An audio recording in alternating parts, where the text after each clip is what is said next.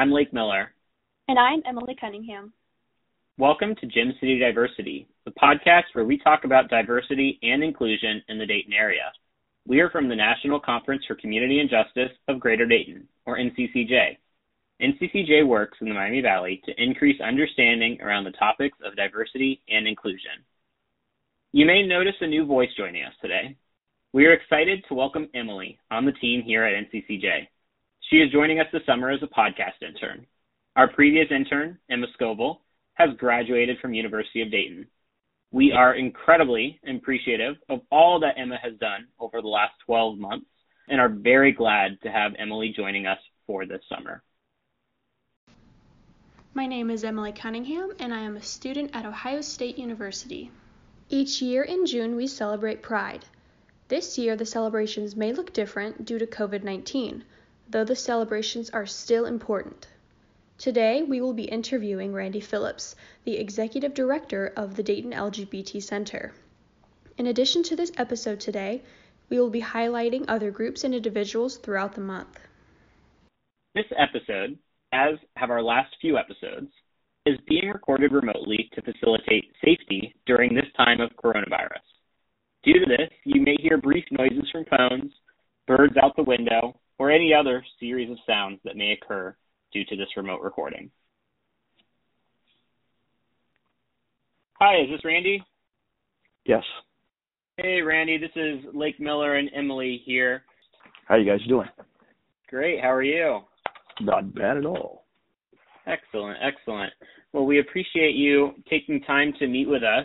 About a year ago, we started this podcast, Gym City Diversity, and the idea of the podcast was to highlight the rich diversity that exists within the Dayton community. So we started off by doing an episode last year. Our kickoff episode was about the KKK visiting Dayton and kind of the history behind that. We've done episodes on LGBTQ history in Dayton, and what we've kind of moved to at this point, as Emily is joining us this summer as an intern with us, is highlighting voices throughout our community. So obviously in this month of June, we'll be highlighting some voices of pride and LGBTQ centers and voices within our community.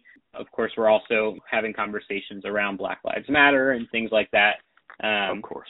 So that's kind of what we're shifting to right now. So we'll just start out with, what is your name and what's your title? My name is Randy Phillips, and I am the Executive Director of the Greater Dayton LGBT Center. Wonderful. So can you talk us through what the LGBT Center is? The LGBT Center is a community-based organization for the LGBTQIA community, so that way people can have a safe place to come to work together, fellowship together, sometimes share a meal, and live their authentic selves, no matter who they are or who they love. That's great. I know a lot of what we're doing when we're talking about diversity and inclusion is really talking about that authentic self. I love that quote that you've put out there, and I think that's of a lot of importance. How many individuals are coming in contact with your organization typically? When we hold our Pride events each year, we have people that come from as far south as the Cincinnati area, all the way up to like Sydney, Ohio, to the north, and as far west as Richmond, Indiana, and as far east as Springfield, Ohio.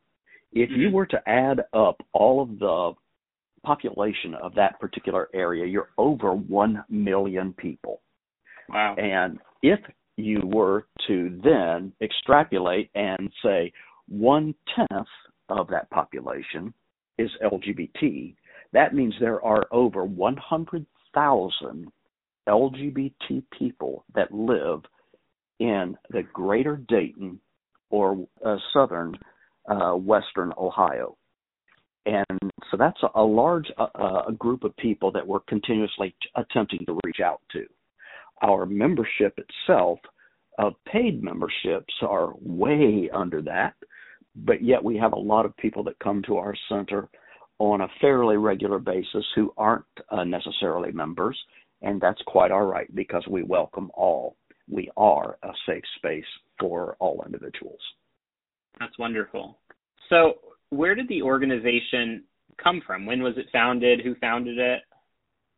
Well, actually, it began in 1975 when a group of men got together kind of at a local bar and were lamenting the fact that there really wasn't anything outside the bar for people to do. So out of that idea grew the Greater Dayton LGBT Center, in that they then began to organize, and they planned a little pride celebration and even a pride dinner. Or from that, the LGBT Center was then became a 501c3 in 1976. So for over 40 years, the LGBT Center has been in existence.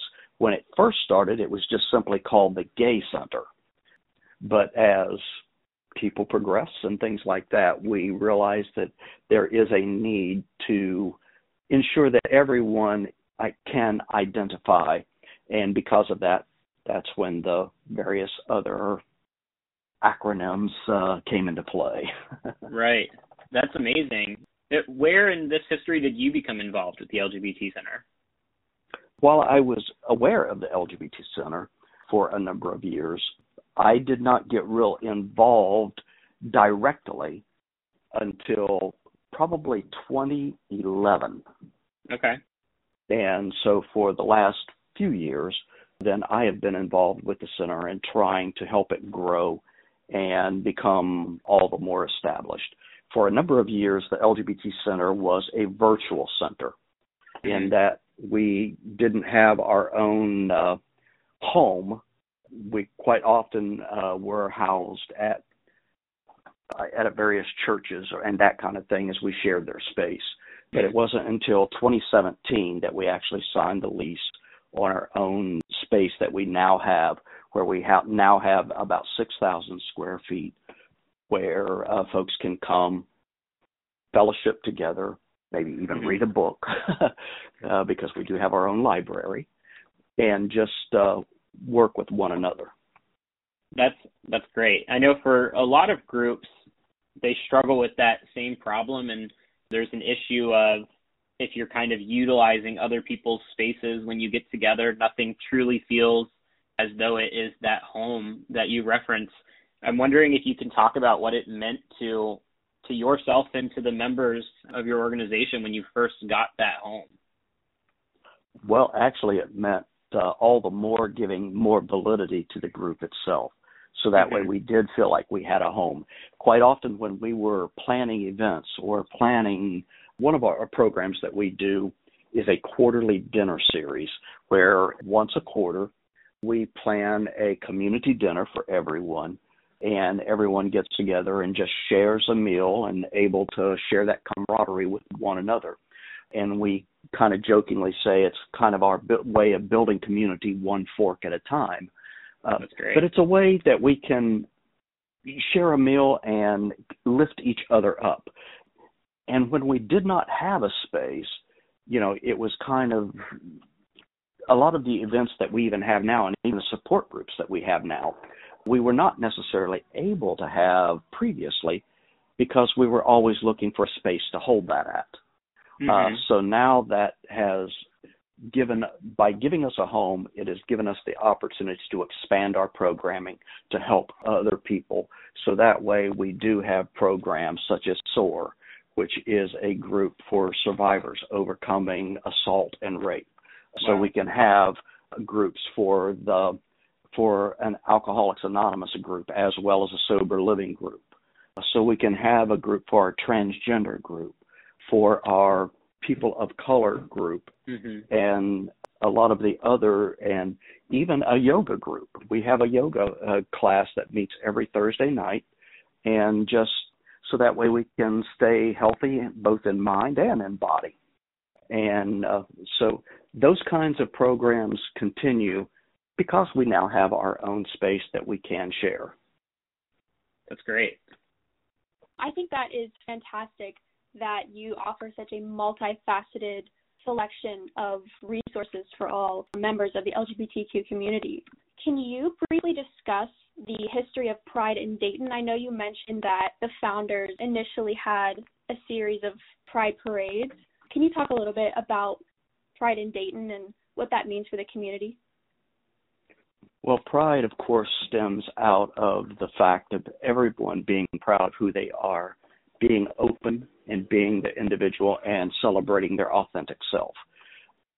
And when we, and especially in times like that we have seen over the weekend where so many people have been oppressed and that oppression has driven people to sometimes even act up, it becomes all the more important for that self-expression to be able to say, this is who I am.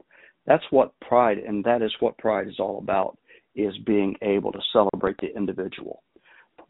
Pride here in Dayton has been around for a number of years. It began, like I say, as a pride dinner back in the early and mid-'70s. And as far as a pride parade, I believe, began in 2001. I actually would have to go back to look to our history to verify that. But I believe it began in 2001 with a very small parade in downtown Dayton. It took very little time because there weren't that many entrants. But that parade has grown exponentially over the years. And even last year, with the parade lasting almost 1 hour in length, and those that were at the front of the parade could still look down and see people still beginning the parade as they arrived at Courthouse Square from where we typically start at Cooper Park, there by the library in downtown Dayton. So it has grown, and it continues to grow. Even the information booths that are quite often at Courthouse Square, those information booths started off with a few here and there, and now we average over 70 booths each year at Pride at Courthouse Square. Wow. So I think for a lot of people, when they think of Pride, a Pride parade is really the only thing that a lot of people think of it when it comes to this month. That Pride parade is sort of the capstone event of Pride or of the Pride month, if you will. Mm-hmm. And what you're talking about is before these Pride parades happened, that there was still really a rich history of a Pride month. And then I'm wondering if you can talk about a little bit more about what some of those events that were happening before the parade may have been.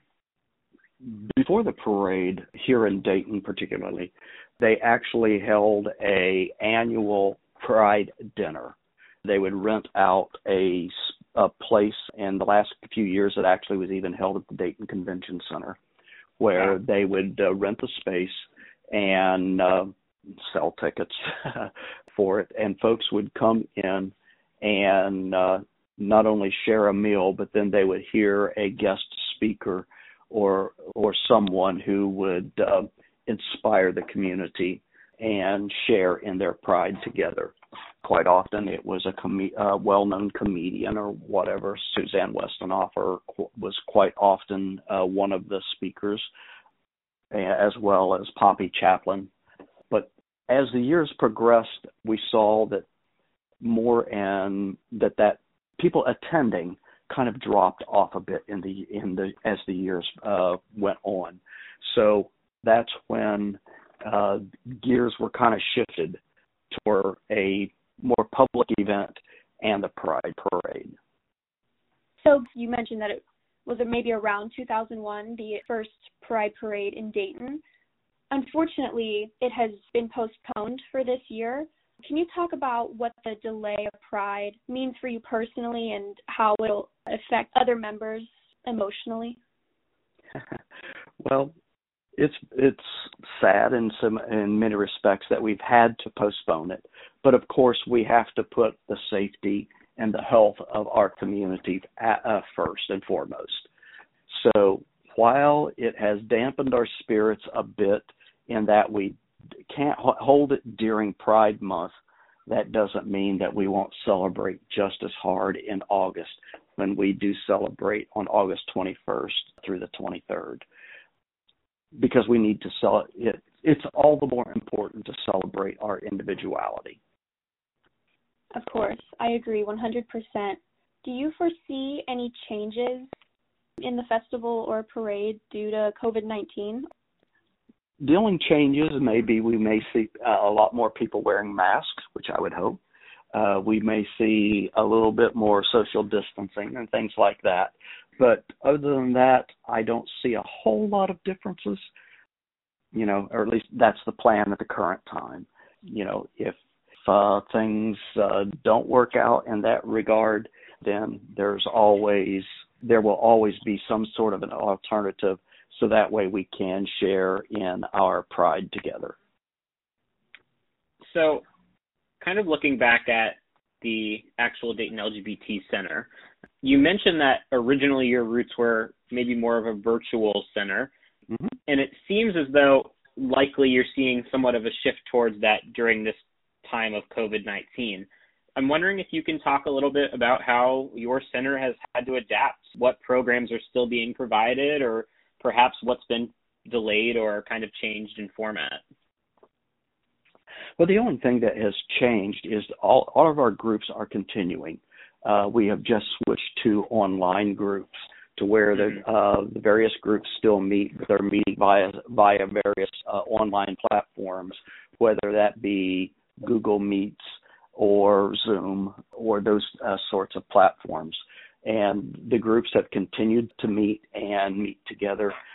And also during this time, we've also instituted a program where actually physically calling all of our members just to check on them, see how they're doing, see how this COVID time has impacted them, or if there is anything that the center can do to help them through this time.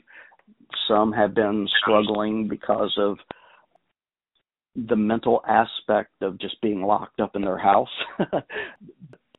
And that's what we want to be there to help them ease through that process and realize that we are a community together. And even though we may not be able to meet in person or hug each other, we can still be there for this virtual hugs.